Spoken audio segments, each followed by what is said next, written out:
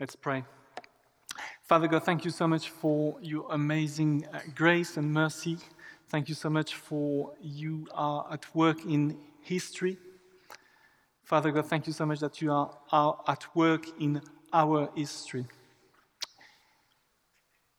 Lord, speak to us, we pray. In your name, Jesus. Amen. Amen. The chameleon. Do you know this amazing, fascinating animal, a chameleon? There are so many sorts of chameleon in the world, in different places in the world. I should have put some images, but chameleons are amazing animals. And why is so? We all know that they've got this ability, this feature of hiding in different environments. Because of different kind of evolution in forest or on rocks and so on. But there is another feature that is less known about chameleon, is their eyesight, their vision, which is amazing as well. We maybe have all pictures in our head right now of weird eyes of chameleon looking with one eye one direction and the other eye in another direction, because chameleons are really specific about that. And I've picked up on Wikipedia really and trying to do my best to read about chameleon and their vision here. So they've got a unique feature. It includes a negative lens and a positive cornea, concave and convex, and a monocular focusing. The chameleon eye is just amazing. The angle of eye movements in chameleons is very large, and the eye move independently of each other, which is a bit spooky, I guess, but that's the case. And so chameleons can focus to one thing, for example, a prey, and with the other eye, they can have a larger, a long view of the environment around them. And it's amazing, and it's a good illustration of what we're doing in God's story series of sermons during Lent. We're taking perspective with one eye, but with the other, we are looking at details in God's story. And this morning, we're trying to do that again with kings and kingdoms. This morning, we're looking at that period of history, but also we're looking at this specific text passage we just heard about with Samuel anointing David as king, and the fact that Saul was rejected and had this evil spirit coming in him. So that's really where we are at the moment, so please bear with me. And also, to help us with that, we have had this amazing booklet. Some are left at the back. If you're new or if you're visiting, just pick one. It's the booklet of our series. But also today, I thought it was helpful probably just to also have a different vision of the Old Testament history, the biblical drama on this piece of paper. And the two are related really, because 3 weeks ago we started with creation. God created a good world, and He created humanity, which was very good. And He created men and women together, and that was were created in the image of God, bearing the likeness of God. And that was the Act 1. And the mandate that was given to humanity was to rule, to steward creation. And what happened is that very soon sin and death as a consequences and rebellion infected humanity. So that the Act 2, there is something happening there, a virus infected humanity. So that was our first week, 3 weeks ago, rule and rebellion.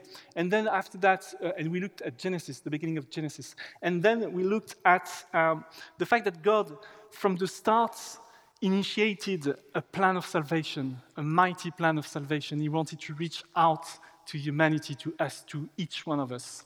And it started with the call of a man, Abraham, and promises that were given to Abraham, and promises about a promised land, promises about blessings, and blessings in order to be a blessing for all nations, not just for ourselves and for himself. And as you can see on the paper, that was the Act 3, and there are different scenes. Abraham, promises, Isaac, Jacob, 12 sons, Joseph, and Egypt. And we looked as well the same week, so that was Genesis 12, the Abram's calling, but we looked as well Exodus 12, which is Moses bringing the people of God out of Israel. So God calling a people, family, and freedom because of slavery in Egypt. So Act 3 and Act 4, we looked at that, and that was a mighty liberation for the people of God. But also the people of God were given the Torah, the loving covenants between God and his people. That was in Exodus, but also you find it in the Torah, in the Pentateuch. And that was 2 weeks ago. Last week, we arrived, fast forward 500 years after, we arrived, Joshua entering the promised land, and then we looked at the judges, many years, dozens and hundreds of years of judges, leaders that were there. And we reflected on that, the fact that last week, the land and legacy, but we reflected about the fact that there were cycles of failures and cycles of blessings, and the people of God were caught into these circles. Today, kings and kingdoms. And in this sheet of paper, which is another view, it's Act 5. And you see that there are different scenes, and people of God are entering the promised lands. And today we are scene 3. Samuel is anointing David.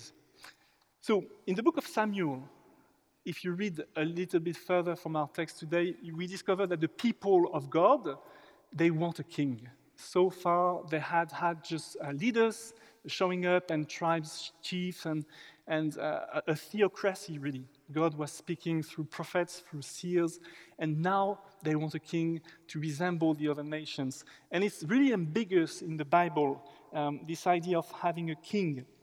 Because God says to Samuel, the prophet, they're rejecting me. The Israelite people, by asking a king, they're rejecting me. And but there is also this sense that a king in the Bible is a good thing when he's anointed by God, leading the people, being a mediator. So we pick up the Bible drama here this morning. So that was the one eye, chameleon, the big perspective, the environment, the context. But today we're going to look a little bit closer to what happened to David and to his son Solomon, and also to the kings and kingdoms of Israel. Saul was chosen by God, was anointed as a king,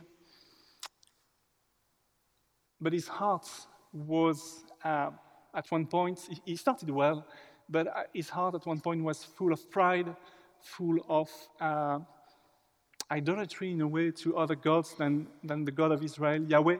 And God rejected him, simply. And God chose another one, David. And what is remarkable in our text is this sentence from God to Samuel, where Samuel the prophet, he's a prophet, so he's a man of God, he's a man used to talk with God, to pray. And Samuel is thinking that the eldest son of Jesse is going to be the king because he's a mighty man. But what God is saying is that I'm not looking at appearances, but I'm looking at the hearts. And that's what I want to now come in this second part of this little message. The hearts. We've seen that at the beginning, God created a world, and that a virus infected the world, humanity, and the heart of humanity. And here God is choosing a man for himself in the person of David, that himself will have a son, Solomon, who will build the temple. The temple in Jerusalem is the place where God will dwell and will bless his people. So there is this theme in the big perspective again of God wanted to dwell with his people. We lost God's presence in Eden, in the beginning of the biblical drama, but God wants to restore again and again his presence. First in the tabernacle, in the desert, but now in his presence in the temple in Jerusalem. But very soon, after Solomon as a king, Solomon is going also to have issues in his heart. The problem of humanity is the problem of the human heart. The heart of the problem is the problem of the human heart. And the kingdom very soon is going to be divided. And on the picture on the screen, you see that after David, after Solomon, which is the peak of Israel kingdom, there's going to be two kingdoms. 10 tribes on the north, which the Bible talk about the kingdom of Israel, and 2 tribes with this capital city, Samaria, and the 2 tribes on the south with capital city, Jerusalem, the kingdom of Judah. And from now on, in Samuel, Kings, the book in the Bible, Kings, Chronicles, or even the prophets, either you're speaking about the kingdom of Israel or the kingdom of Judah. There are prophets that speaks to the kingdom of Israel. So sometimes it's a bit tricky when you read Kings or Chronicles because we're not speaking of the same kingdoms. But just to have this idea. And these 2 kingdoms are going to have different kings. And the northern kingdom, most of the kings are going to be rebellious to God, unfaithful, and consequences of that is exile. Next week we will look at the exile. What does it mean for the people of God to be in exile, to come back to God, and to hear the prophets calling back them to God. But and then the southern kingdom, kingdom of Judah, is going to follow the same road a little bit later, 100 years, 200 years after the kingdom of Israel, but the result will be the same. Jerusalem will be destroyed, the temple will be destroyed, and where is God's presence then? That will be the big question of the prophets, some of the prophets, people of Israel, people of Judah, reflecting, where is God now? Why God has abandoned us? So that's the big picture. But let's come back to this morning to Samuel anointing King David. So David is a shepherd. He is in the field when Samuel is coming to his family. And as we have heard, but I can read it again, the Lord does not look at the things people look at. People look at the outward appearance, but the Lord looks at the heart. I guess we live in a civilization of image pictures. A lot of sociologists say that today, nowadays, we love pictures, Instagram, and the first here, I love pictures. We did a beautiful tasting, and one day after, it was online, Facebook, Instagram, church, and so on. So there is something of, we love pictures in our civilization, in our Western world, and that's true, and we judge each other according to appearances and how we look, the way we're dressed. But it's not a new feature in many ways. And in our text, we see that Samuel, as I said earlier, was also attracted to the eldest son of David because he looked like he could be a king. But here we've got David that has a heart of worshiper. He's got this heart. He's not perfect. We know that David later, a couple of chapter after, will also fail in different ways. But God is good. God is gracious. He knows the heart of David. He knows that David is seeking for God. He is searching for him. A lot of psalms in the Bible are written by David, as you know, and there are psalms of lament, there are psalms of joy, there are psalms of real life, the heart that is seeking for God's presence.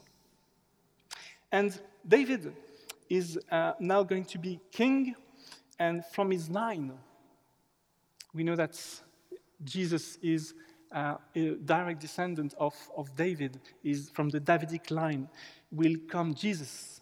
And Jesus, the Christ is not Jesus' surname, Christ means anointed, and Jesus has been anointed as the King of Kings. He is the Messiah, the Christ. And Jesus is from the line of David. We will see that in 2 weeks' time when we enter into Holy Week, when we will discover Jesus on Palm Sunday, coming to Jerusalem and coming to the cross. But what is interesting in our passage is the end, the two verses we've read, verse 15 and 16, and we heard about this weird thing that an evil spirit came on Saul, the rejected king, and tormented him. And I just want to unpack a little bit of that because it seems a little bit weird, but it's really, in a sense, simple. And of course, everything is not so simple. But we've got Saul, who is pride, who has finally is not finishing well. He started well, but finishing not so well. He had allowed things to enter in his life, in his soul, in his heart. Pride, I said, sins, sexual sins, and that has created in his heart breaches, we may say, spiritual world. It's something that's I've allowed the one we call Satan, the one we call the enemy, the one we call the accusator, to enter into soul lives, and he's tormented.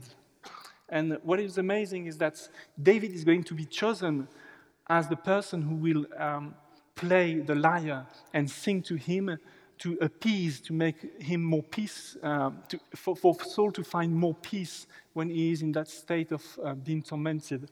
And that's very interesting because, as we know, music is a very cathartic thing.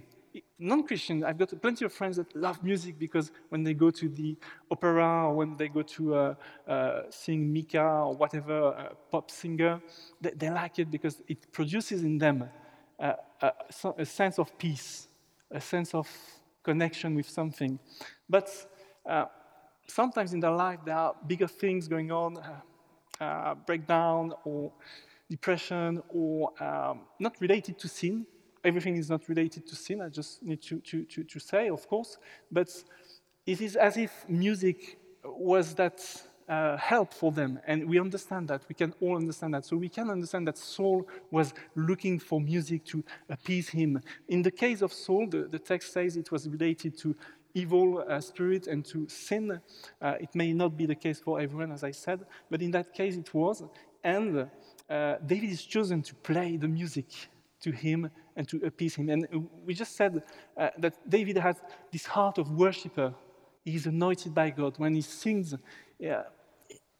of course, he probably has a very good musician, but he has this extra thing about entering into God's presence, bringing God's presence, and that is something that Saul is appeased and help him. But that's where I want to end this morning, just to say that it was